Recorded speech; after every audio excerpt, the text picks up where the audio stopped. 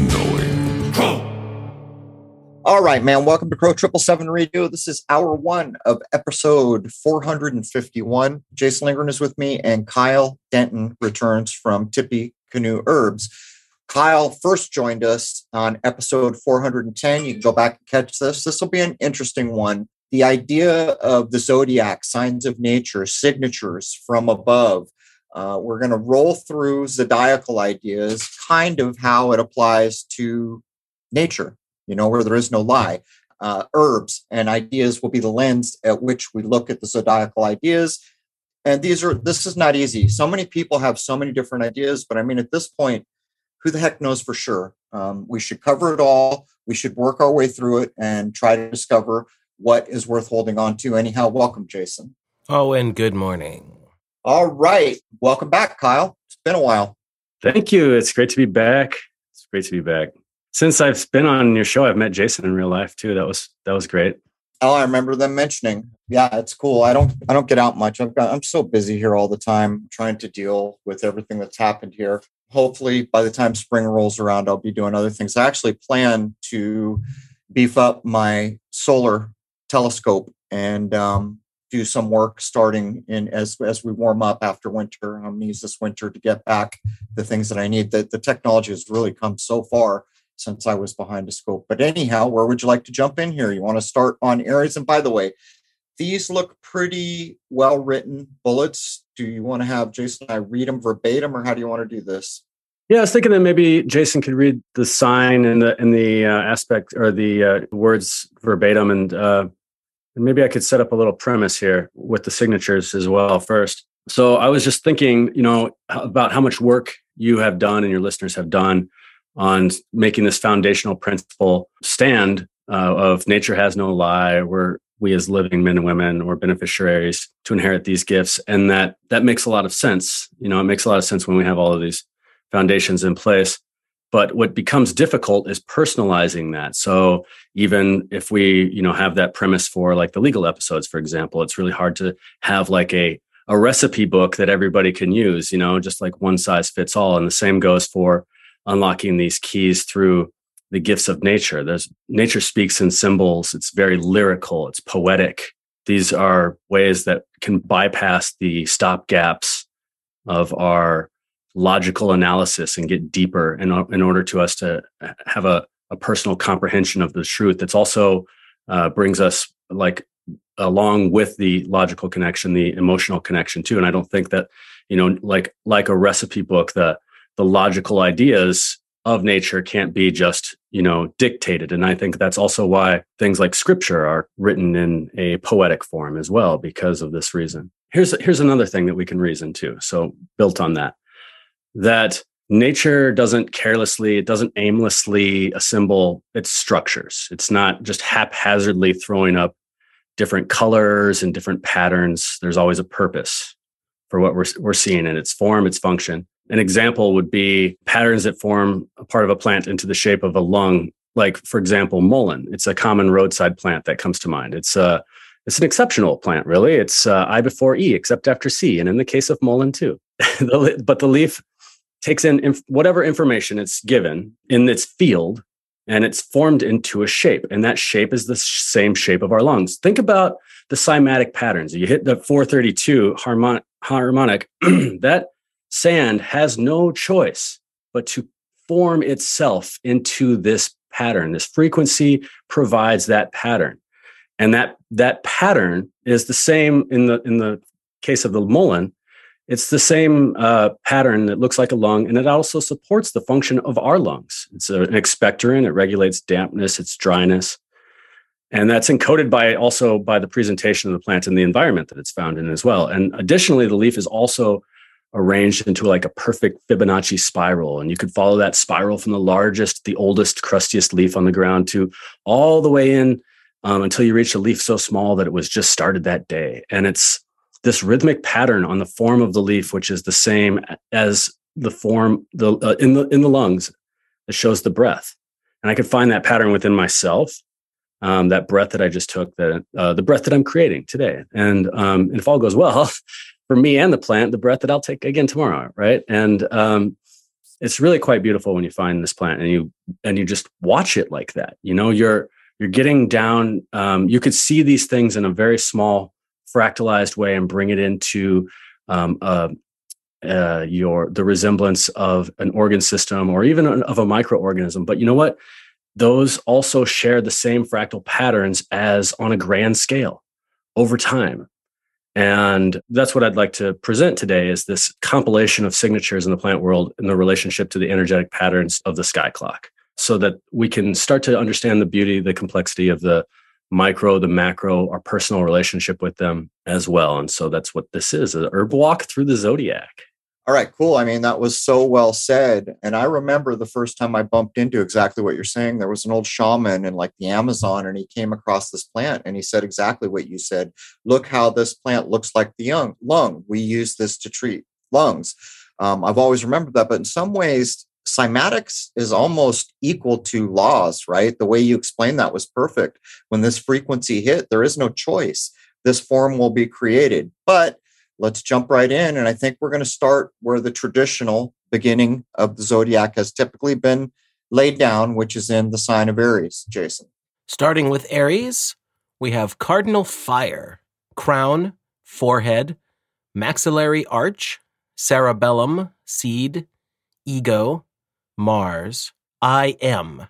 So yeah, it seems natural to start in Aries, at least for a lot of people, but recognizing the potential for the zodiac to start anywhere, right? But and that it's incorporated in all of us.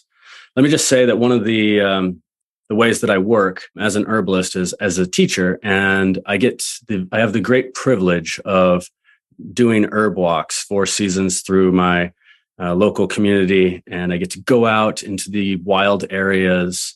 And I mean, I have a garden and I grow plants too, but in this case, when we go out into the wilds and the wilderness, and then we get down with people and talk, and I get to teach, I get to examine these ideas. I get to have the reflection of these ideas from the students as well. I get to learn a lot from just immersing myself in the experience. And I would say the greatest teachers that I have are the plants and the community. And it's a great blessing. And so one of the first ones I find in the springtime is nettles. Nettles, it's a Mars plant because it's got these little weapons, right? They're little stingers that are on it. It's got some other Mars signatures too that are connected with Aries. Like it's got this reddish green color that seems to match what, the color of the luminaries. And I call Mars awareness medicine, because it's the only plant that you could properly identify at midnight on the new moon. It's like, ow, what was that? Zing, hello, I'm Nettles. It tells you to watch where you're going. It tells you to pay attention to your surroundings. It has a lot of these connections with the ego of who am I? And so it also has a brilliant way of kind of clearing out the upper respiratory system. So it's like a plant that's here at the time we need it, which is so interesting that all of these plants seem to have this kind of relationship. Everything's in perfect balance, but in the upper respiratory in the springtime, we're clearing out some allergies, some of that phlegmatic humors of the winter. And that seems to be really beneficial that it's right there for that. And there's this other therapy that I usually don't start with or suggest to a lot of people. I usually go through my list, but if somebody's like, I'm desperate, I'll do anything for some relief from pain. There's something called urtication therapy. It sounds a lot better than saying, go sting yourself with nettle. Hey, buddy, take a hike and sting yourself with nettle. It'll feel great. And this is kind of an Aries proposition too, maybe for the Aries in us, which is like, oh yeah, I accept that dare. It's got a very aggressive look to it. It's got these serrated edges, and the idea of stinging yourself with nettle is that it's creating this expansion. It's creating this heat to come to the surface. It's allowing your body to examine parts within, let's say, a joint that may have been like that have like stagnant, cold tension. That's just, some like deeper arthritis, not like the shooting pain, but like this deep chronic thing going on. And stinging yourself with nettle allows that redness. There's the red again, Aries, come up, swell to the surface and release. And it's like these little dots too. They're very Aries like. It's not persistent. It's not chronic. It's just a quick burn. And that reminds me a lot of Aries as well. That idea that you're expressing, like years ago, they came up with, oh, people with arthritis should use bees.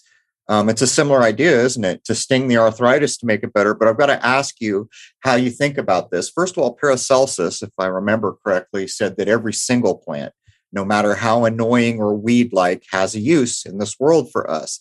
But with nettle, I notice what you notice when I go down and nettle's coming up. It's so complex. So I try to think in my mind, what cymatic would cause that? Is it a really high? I guess I'm not certain, but I think of it as a very high frequency because of the complexity. How do you think about it cymatically? If you're trying to, in your mind, realize this plant I'm looking at, is a really high vibration, or how do you do it? I think of it like this.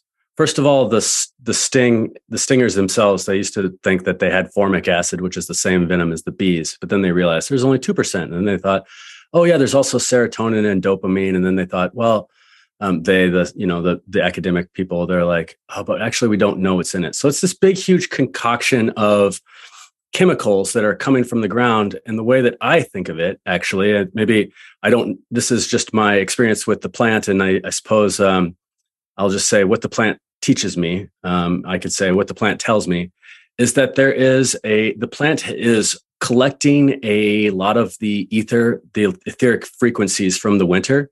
And it's like holding that in suspension in a very, very sharp point. And it's delivering that directly through the tension that it's like held out throughout the winter. And that energy is useful to disperse. So that would make sense to me in a cymatic way, or the pattern. The other ways that I think about nettles too is that they grow, the places that they grow, they like to grow by outhouses. They like to go by rivers. They're really good at taking up proteinaceous waste and removing it from our body too. And then also the colors, the color scale too. We see reds. When we see reds and greens, we're thinking about positive parts of the, so if I think of it this way, this will help save a lot of time here in this presentation. If we have Mother Earth, which is our negatively charged ions in the ground. We have Father Sky, we have the positive, and then we have our own chakra system where I have the energies within our body. So we have the red chakra at the base, and then we have the most violet is purple at the top. And that's because if we were flipped upside down, we might repel the negatively charged. There's the negative charge that's acting up inside of our mind. So I think about like colors that are from like green downwards, yellow, orange, reddish, as being more of a material base, nourishing. When I see foods like that, or like nettles are a great food source as well, I think about a lot about like material, food, substance. And then when I think about these cooler colors like blues and violets and things like that, indigos, I think about like consciousness. Like these are more reflective of like their consciousness. They're working on our negative or receptive polarities, and they can tend to have a cooling action in the body, whereas the reds and the warm are having like that more of that warming action of the body. And I believe it was also Paracelsus, or maybe it was Galen, that said that nettles are warm. Yeah, it was Galen. Warm in the 3rd degree. So that means that it's so we could see the redness there. We could think about the warmth that we have. And a lot of these signatures too, we can observe them. They are what they are. And then after that, we apply the names to them in the same way that we do with like naming the stars, naming the zodiac. It is what it is. That star is what it is. When I see that star on the horizon, that means that it's time to plant the grain. And when I see it on the other horizon, it means it's time to harvest. And then somebody else says, oh, but that star's Spica. And guess what? It's in this, I drew a virgin in there. And you're like, oh, that's cool. And we do the same kind of thing with these plants too. We apply the names, we apply the locations in our body. We map these things out so that we can remember these stories and tell them over time. If we just keep going back and back, we say, it is what it is. That plant is red in the spring. It's green as it grows. It grows as it gets closer to our heart. It becomes more green. It becomes more less aggressive, as it's so aggressive in the springtime. As a masculine idea, I'm guessing out of the gate. But if we're going to get through a full zodiac, we better keep this train on the track. So why don't we go ahead and stay in the sign of Aries and talk about wild mustards? Sure. Mustards come up in the spring as well. They're really good at moving stagnant mucus, which is perfect in the springtime. They're crucifers. When I think of crucifer, they're crosifer. There's these 4 petals that form a cross. I find that pattern that forms 4 points, often related to the 4 cardinal points of the year. And they're selectively bred. These wild mustards were turned into kale, kohlrabi, Brussels sprouts, and cabbage, cauliflower, things like that.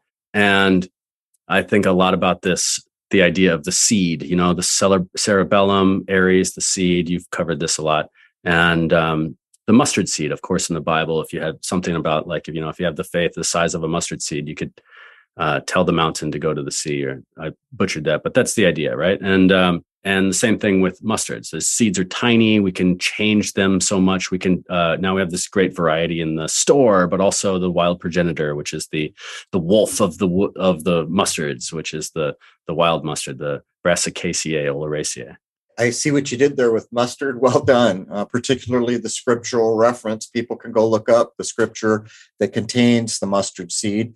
But let's close out the sign of Aries with Astro Aromatics. And by the way, people have been raving. Some of the people that I know that just got turned on to dragon's blood, some of my friends that had things like Crohn's disease, they are singing the praises of dragon's blood as we get into this.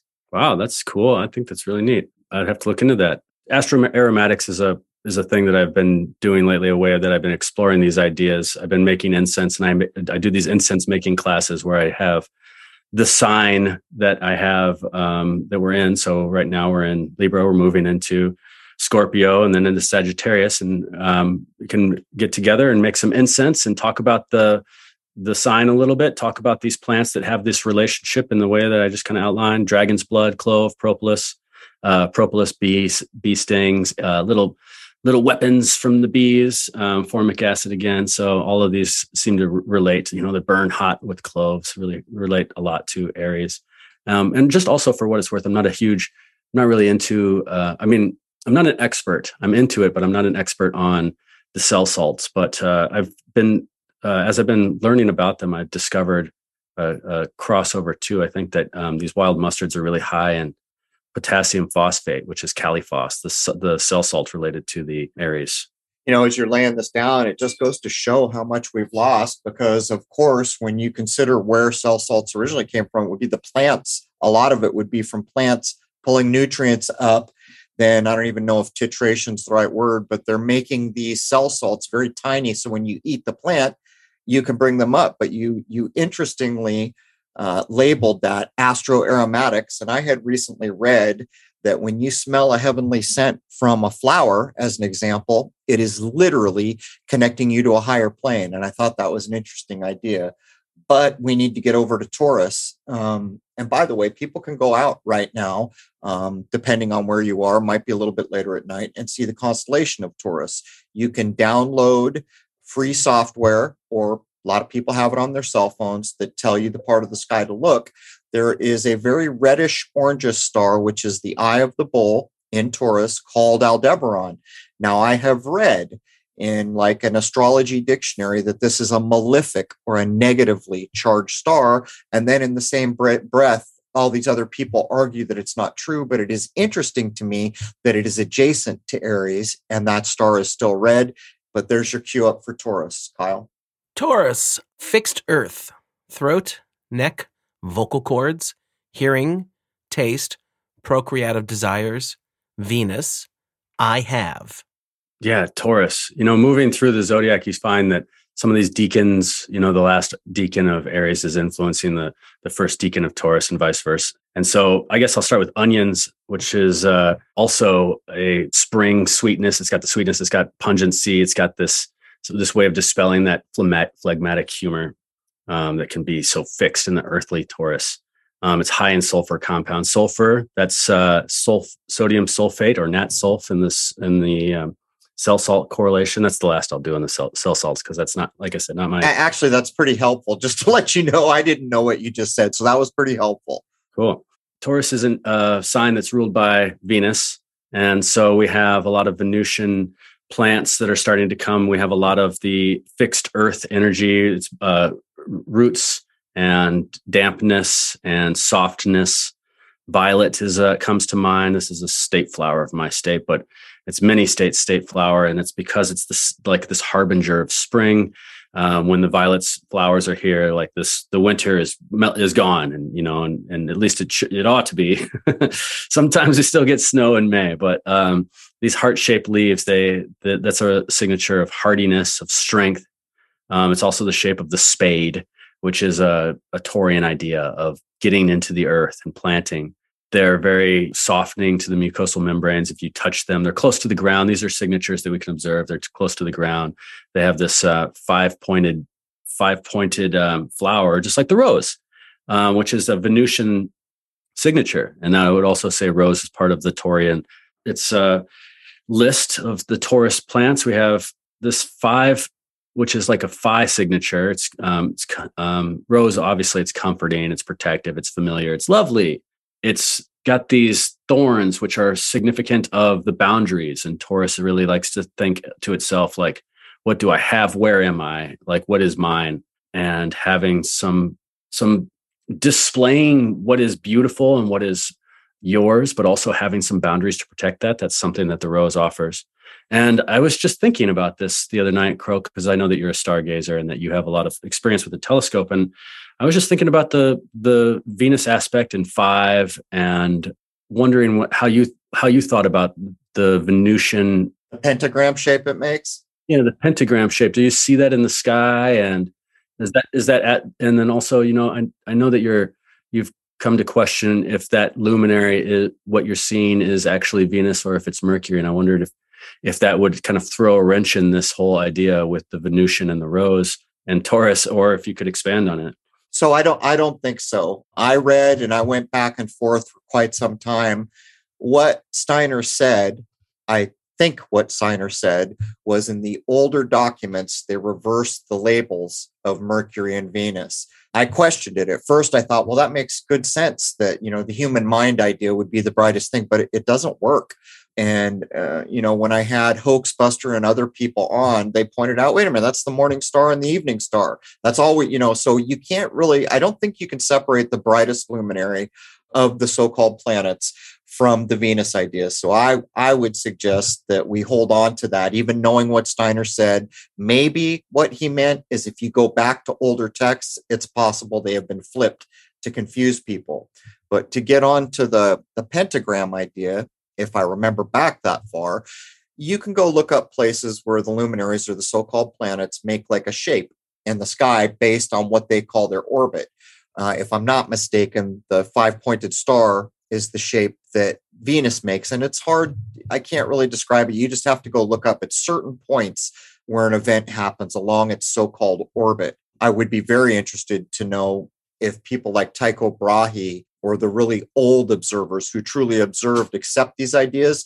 But how could it not be that there's a sacred geometry tied? And for that matter, that means there's a sacred geometry. If each of the luminaries has some kind of a sacred geometry, like Venus and a pentagram, or maybe I should just say a 5-pointed star because it doesn't imply so much. It's the same idea. But wouldn't Earth have that geometry? And almost always, and I'm going to shut up here in a second, almost always Earth is a cube. The angles of sorrow to make a fine point. But I don't know if I answered everything you asked me. That makes sense. I'm glad. I just was wondering if I was just thinking about that. If it made sense still with the 5-pointed and the Venusian ideas, if that was what we're seeing reflecting. I don't know how we divorce ourselves from it because there's so much written that clearly shows this very bright body being Venus. So I, for now, choose to accept that Steiner was claiming older alchemists tried to hide and confuse their work by reversing the two names. I think maybe that's what was up. Great. Yeah. And just to close out Taurus, some astroaromatics, rose, peony, sweetgrass, vetiver, sweetgrass what the cows are eating, right? Vetiver are the roots of those plants too. So we have a lot of cow Venus ideas that smell so lovely and are just great for the Venusian Taurian senses. So Jason's going to cue us up on the sign of Gemini, which would be next, going clockwise, typically how the zodiac is laid out with Aries being in the middle right on the equinox. Gemini is interesting, and it's going to be interesting to this whole conversation because what we've chosen to do is say Aries is the first and accept all the old meanings and ideas that were inherited forward in the zodiac. But as everybody knows, if you grab a map right now, it'll tell you that above the equator is the Tropic of Cancer, meaning that the sun reaches its high point or the summer solstice in the sign of Cancer. That's not true. It does that now in Gemini. So here's part of the difficult task we have, knowing that there are workable systems in what we're laying down. What does it mean when we know that Aries is not really the first sign, or if that's even true? But I'll use Gemini as the example. I'm reasonably sure, as certain as I can be, that the summer solstice or June 21-ish, pretty much June 21, should be the high point of the sun in the constellation of Gemini, which would make its opposite the Tropic of Sagittarius. And I bring this up because once more, we will have Athen Commenti on, and he's a sidereal astrologer, which means he's looking at the sky that actually exists. And here lies the problem. But Jason, why don't you lead us into Gemini, please? Gemini, mutable air, breath, bronchioles, lungs, communication, Mercury, I think. So Kyle, have you thought about what I was laying down there? Or, I mean, does it make any difference to you, the idea that I just tried to express? And I know it's a stacked question, by the way, I know that. I think about it all the time because I, like Athen, derive my information of reality from what I see and what is. And so I can get perspectives from other people and books and things like that, and I could test them against the truth of nature, right? And what I'm seeing. And so if I'm seeing something, it doesn't really make sense to what somebody else is saying, then I can put that idea on the back burner for a little while and maybe pray for my eyes to be open to it or understand it in a different way. But I agree with that. And I think that, there I am, Gemini. I think that, that you're right about that. And it's something that makes a lot of sense to me that, however, in Wisconsin, I'm like, but it's not spring in Pisces season. It's not even spring in Aries. That's part of the problem, isn't it? This valuable information that you're laying down is at least a couple thousand years old, I would guess. And the reason I'm guessing that is because a couple thousand years ago, the high point of the sun was in Cancer and was in Capricorn. So I'm not trying to minimize. I'm with you all day long. I think I'll just call them tropical ideas. I think we have to cleave on to these tropical ideas because without them, we don't have a definition, do we? Right. So yeah, well, let's use the definitions that are there. And just like I said, it is what it is, but then we apply our little stories over them so that we can talk about them and remember them and teach them. And then we can use those with the disclaimer that we're going to work with these things in a personal level and not necessarily get away from the appealing to, what I say and what Crow says, and get out there and figure it out for yourself. And also with, just to continue that disclaimer, as I'm talking about plants, we're talking about things that are there's a great abundance of that which wants to heal and help us in this realm. But there are the occasional, shall I say, plants that are ruled by Saturn and the Grim Reaper. So let's be careful as we're going out and exploring the plants and incorporating these things, that we have a proper guidance and the confidence to know exactly what we're doing. So just to make a point on that disclaimer there. And as a matter of fact, have me as your resource. I would be honored to help guide you in that process. Send me some photos and I'll help you identify plants as well. So in Gemini, we have mints, and these are highly aromatic plants. And this is signature aromatics in general for altering states of consciousness. You smell something and all of a sudden you're outside of your body. Where is that? What is that? Your eyes sharpen, your pupils dilate, you're looking through the pine forest, looking deeper into the woods, for example. I said pine, but I'm talking about like aromatics in general. But mints have this way of having that very localized, altered state of consciousness. And it's not like, way out there like some of the shamanic medicines, but it is shamanic in the way that we are changing our perspective from this moment into a different way. And this is a very great Gemini trait, which is, it's fun. it goes between this way and that way. It's got a lot of mercurial aspects to it. A lot of Gemini people that I know that have a lot of Gemini stuff in their chart, they're great comedians and musicians, and they do great impersonations, and they're fun, and they have a lot of that mutable energy. They fit into all these different groups. And same with mints. You could put them into teas. You could put them into pizzas. You could put them into soups. You could put them into your breakfast. There's just a lot of mutableness to the mint itself. And so also I'm thinking about the color of mints. You got sage, it's blue. You got lavender, which has got that violet color. You got skullcap, holy basil. These are all the colors of consciousness, right? Upper chakras. And in addition to the mints, I think about elder trees as having a lot of signatures of this mutable flavor. These mutable signatures. The flowers are up, the berries are down. There's a red stem, and there's really dark berries. So there's this resemblance of the bronchioles and the arteries. I like to think of that a lot as like deoxygenated air. So this is Gemini, which rules the lungs. It's twin medicine, right? You can use the flowers, you can use the berries. There's a hollow stem, which is a signature for a portal, and going between worlds. Elderberries were named for Eldermore, which is the elf mother. And elderberries like to grow in wet soil. They like to grow on the edges of ditches. And to me, that's like the last deacon of Gemini into Cancer kind of a idea that I see in the signature of that. And then I also just see a lot of elderberry or elderflowers in Gemini. That's just like, they love it then.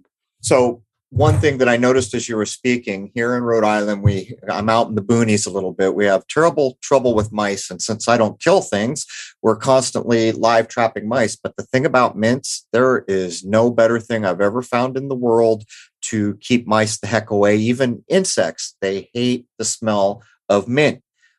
There's little products that I think one that we used, which is very effective, that's almost holy mint, called Rodent Sheriff or something like that. But here the mice are going to start being in trouble to get into the house in spring. And here, not too far into spring, the mints are going. Mint is one of the easiest plants for anyone to grow, but I'll give fair warning. Be careful, control that. That thing will take over your world. And the other thing I would say is when it starts to flower, to give seeds, you might want to clip those off with scissors, because if those seeds get out in your yard, it grows like running bamboo. Anything else you want to add for Gemini, Kyle? There's your mutable nature right there. Just wants to go and go and go, right? There it is, flat out.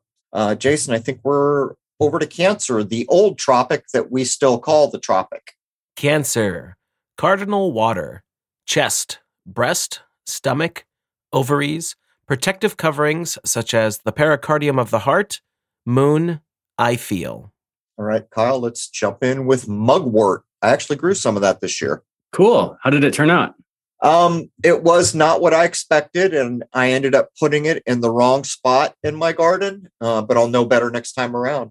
Yeah, it could be like the mints too. They like to they can take over just because, mugwort is named Artemisia vulgaris after Artemis, the goddess of the hunt. So it's on the prowl. It's going for your tomato patch, Crow. That's what happened to me. It took over a basil and it stunted out a sage.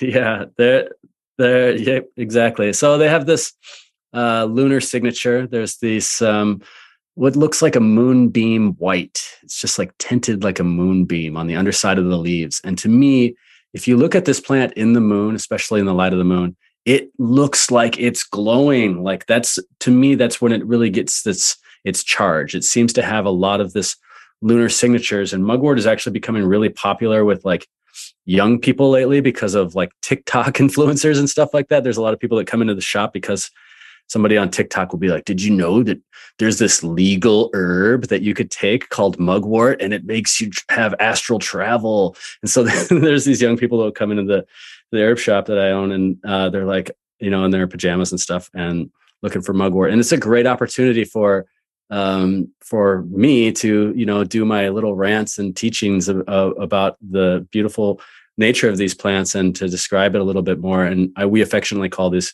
people mugheads because they're looking for a quick astral travel, and so mugwort has a lot of relationship to that. It's really fun. I didn't actually know that about mugwort. Yeah, it's as a matter of fact, if you put some mugwort underneath your pillow, it will keep you up at night dreaming. And the way that I think about that is because it's kind of stimulated and it wakes you up every REM cycle, just enough for you to remember your dreams. But if you have a hard time sleeping, then I would suggest not doing it. But red clover is another one. Red clover kind of has a signature. It looks sort of breast-like, and this is a plant that is very helpful and traditionally used for the lymphatic system, and especially in breast cancers and stuff like that in the Appalachian folk traditions. It improves the fertility of the earth because it's a nitrogen fixing fabulous Fabiaceae plant. And the color of the red indicates like purified blood. It's sweet in flavor. It's like if you pick it on the dewy morning, it's like milking the earth. It has this sweetness to it. It's very nourishing. It's got a lot of food-like qualities to it. And when you see the leaves of 3, in the case of poison ivy, they say leaves of 3, let it be. But when I see leaves of 3, I say leaves of 3, fertility, because there's the signature of the Trinity. There's the Mother, Father, the Child. There's the 2 legs of the mother and the baby coming out. All these ways that we could think about the relationship of the 3 bearing 1, right? And the red clover is definitely a great fertility tonic in that way. And also, the 4-leaf clover, you know what that means? If you see a 4-leaf clover, it means you're having twins. Is that true? I know we've heard it's no, good I'm luck. Just kidding. I was going to say, I've heard that is supposed to mean good luck, isn't it? Yeah, it's good luck, right? Just like it's more babies, it's good luck. No, I'm just kidding. That would be good luck in this world. Yeah, right. Yeah, exactly. Good. We got a bunch of inheritors. All right. And aloe vera is the last herb of cancer. And that to me, cancer, it's the crab. Aloe vera kind of looks like something that a crab would live in if it lived in the desert instead of underwater. Like aloe vera kind of looks like an underwater plant. It actually has this like ocean inside of it. It's they look like little pinchers that are coming out of the ground. There's this like serration on the edge of the leaves. And I know that, the crab is something of our imagination. We look up in the sky and it's not like there's a crab in the sky. There's some stars that we say is a crab, but I think it's pretty fun to play around with remembering these things through that kind of idea, these playing with the logos, I guess, if you will. But it does have like the cancer energies, it has a rigid exterior, but it's soft and gooey on the inside, it's like a lot of aqueous springs, and it really helps with softening the waterways of the body. And so that makes a lot of sense to me in cancer. Well, it reminds me what you're saying. There's not really a crab in the sky, but I want to say it's Paracelsus. I don't remember, but one of the great alchemists asked the question, what came first, the bull or bullishness? And that goes directly to what you're asking, because supposedly the reason the crab was chosen is because the qualities of a crab are the energy that's being given. That's the idea. So I really like how you said that it looks a bit, it does. Growing up in San Diego, we always had aloe vera, and it is so useful if you ever get burned or even like a sunburn. You just split open the plant and you rub it right on. It's quite useful. Yeah, the astral aromatics for cancer, I like rose again. I like mugwort, and I like sandalwood. These are great incense ingredients or smudging ingredients as well. I love sandalwood, and we smudge here. And again, because we're from Southern California with white sage, whenever we smudge with that, it reminds us of our home. But I wanted to point out, you say deacon occasionally. So when he's saying deacon, you've heard me say decan. People say it both ways. What we're referring to is each boundary of a particular zodiacal sign has 3 sets of 10. So the first decan is the first 10 degrees. The middle decan or decan is firmly within that sign. While the first one you're moving in, the middle decan, 10 degrees, you're firmly in the sign. And then the last decan or decan, you're slowly moving away. But I wanted to ask you a question. You ever think about this, Kyle? You pointed out that one of the plants for the sign we're discussing was nitrogen fixing.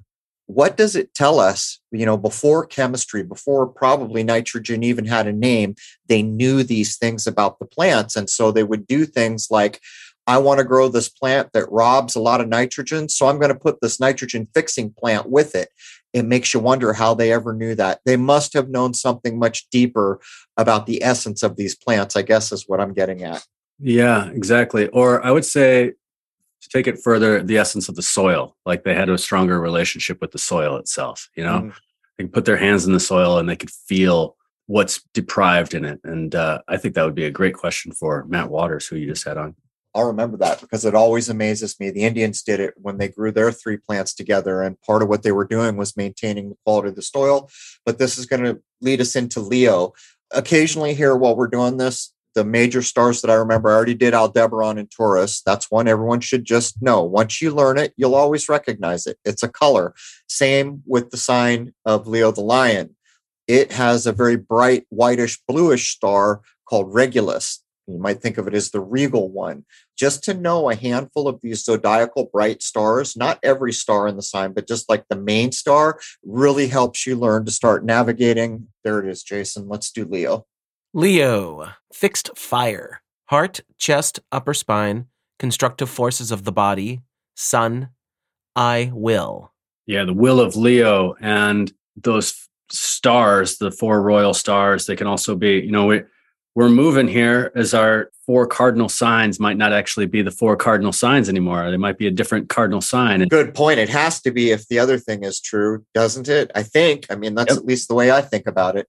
I do too. And I also think so that gives me a lot of relationship between looking at scriptures, ideas in scriptures, and also comprehending this through the natural world and what I'm seeing on the ground, and seeing the plant St. John's wort, which is a plant that it's blooming on the solstice. So, but it's in its brightest, most intense state in the sign of Leo. And this is a plant that I call solstice wort. Wort means like healing plant. It's an Old English word that means healing plant. But we have St. John there. We have the solstice. We have the Feast of St. John, which is the solstice, right? That's the kind of like the same holiday, right?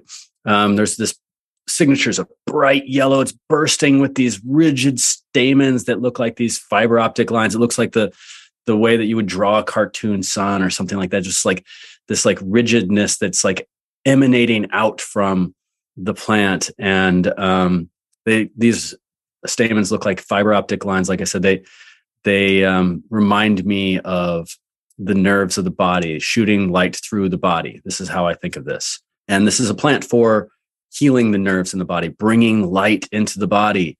And so I could play with St. John's wort across the zodiac with Aquarius in a very dark time of the year, and people who have that seasonal affective disorder, and they feel really down about the sun not being up and being in the homes, and having a plant like this Leo plant that just brings this light into the body. And another signature of that is if you hold the leaf of St. John's wort up to the sun, you'll see all these little holes that allow the light to go through. And to me, that's a signature for light escaping the body. So I love St. John's wort in relationship to this idea of biophotons in the body, holding these biophotons. When we get stressed, a lot of our biophotons leave. This can be shown in experiments with leaves. They take a leaf and then they have a special camera and they take a picture of it, and it just looks like a leaf. And then they put it into they starve it and they put it into a car for a few hours or something like that. And then it's like all lit up and there's all this like eminence of light because it's losing all this light. And to me, that's a signature with St. John's wort in the body of like having a lot of stress and losing a lot of our light, and having this idea of Leo being this brightness, and then St. John in the sky clock, right? That's sometimes I hear about that being the Aquarian man. So there it is again, playing back and forth in the zodiac, a plant of Leo for the opposite sign. And of course, like the color yellow is representative of the solar plexus. We got bile. That's where will is. That's where our will. So yeah, St. John's wort. Anything on that? Well, it must be an important plant to be called such a thing. As everybody knows, St. John would be one of the 4 Gospels. Maybe you could argue some of the most important books in the New Testament of the Bible, but St. John is the interesting one. The other 3 Gospels, Mark, Luke, and Matthew, are called synoptic, which means seeing with one eye. And of course, that is a reference to your third eye in one way, but St. John is the one that's not. It's the interesting one. But when you started to define wort, I went straight back to Arthurian legend, and I wanted to point out when I was young, I loved reading all the different versions of King Arthur's and his knights. But what you're saying is already wrapped up in the tale. So King Arthur has 12 knights. Of course, there's one for each month of the year. So you already know in a way that King Arthur is playing the role of the sun. But Merlin nicknames him in some of the versions Wart. And that draws from exactly what Kyle just said, because Wart is healing. And in the Arthurian legend, when Arthur becomes king, he's actually married to the land. So the health of the land is dependent on the health of the king. And it's right there. He just gave you the definition of St. John's wort, what wort means. And all those years ago, there was Merlin naming the king Wart for healing. It's all interesting. Yeah, it is. Also from the Old English is hawthorn, the hawthorn tree. And I get a lot of English interesting things from their lore. Hawthorn has this connection with elf, the elf father. So elder is the elf mother, and hawthorn with its, elder, the elf mother with its purple and negatively charged aspects, and hawthorn, the elf father, with its red berries, its thorns that are holding space. I always think about thorns and not in a way also as like little ether harvesters. They're space maintainers, and in the same way that I thought about that with nettles too. And red berries for the heart. It's abundant. It's attractive. It's just a fairy elf tree. And the last one of Leo is motherwort. And this is a plant. It's called Leonurus cardiaca in the Latin name.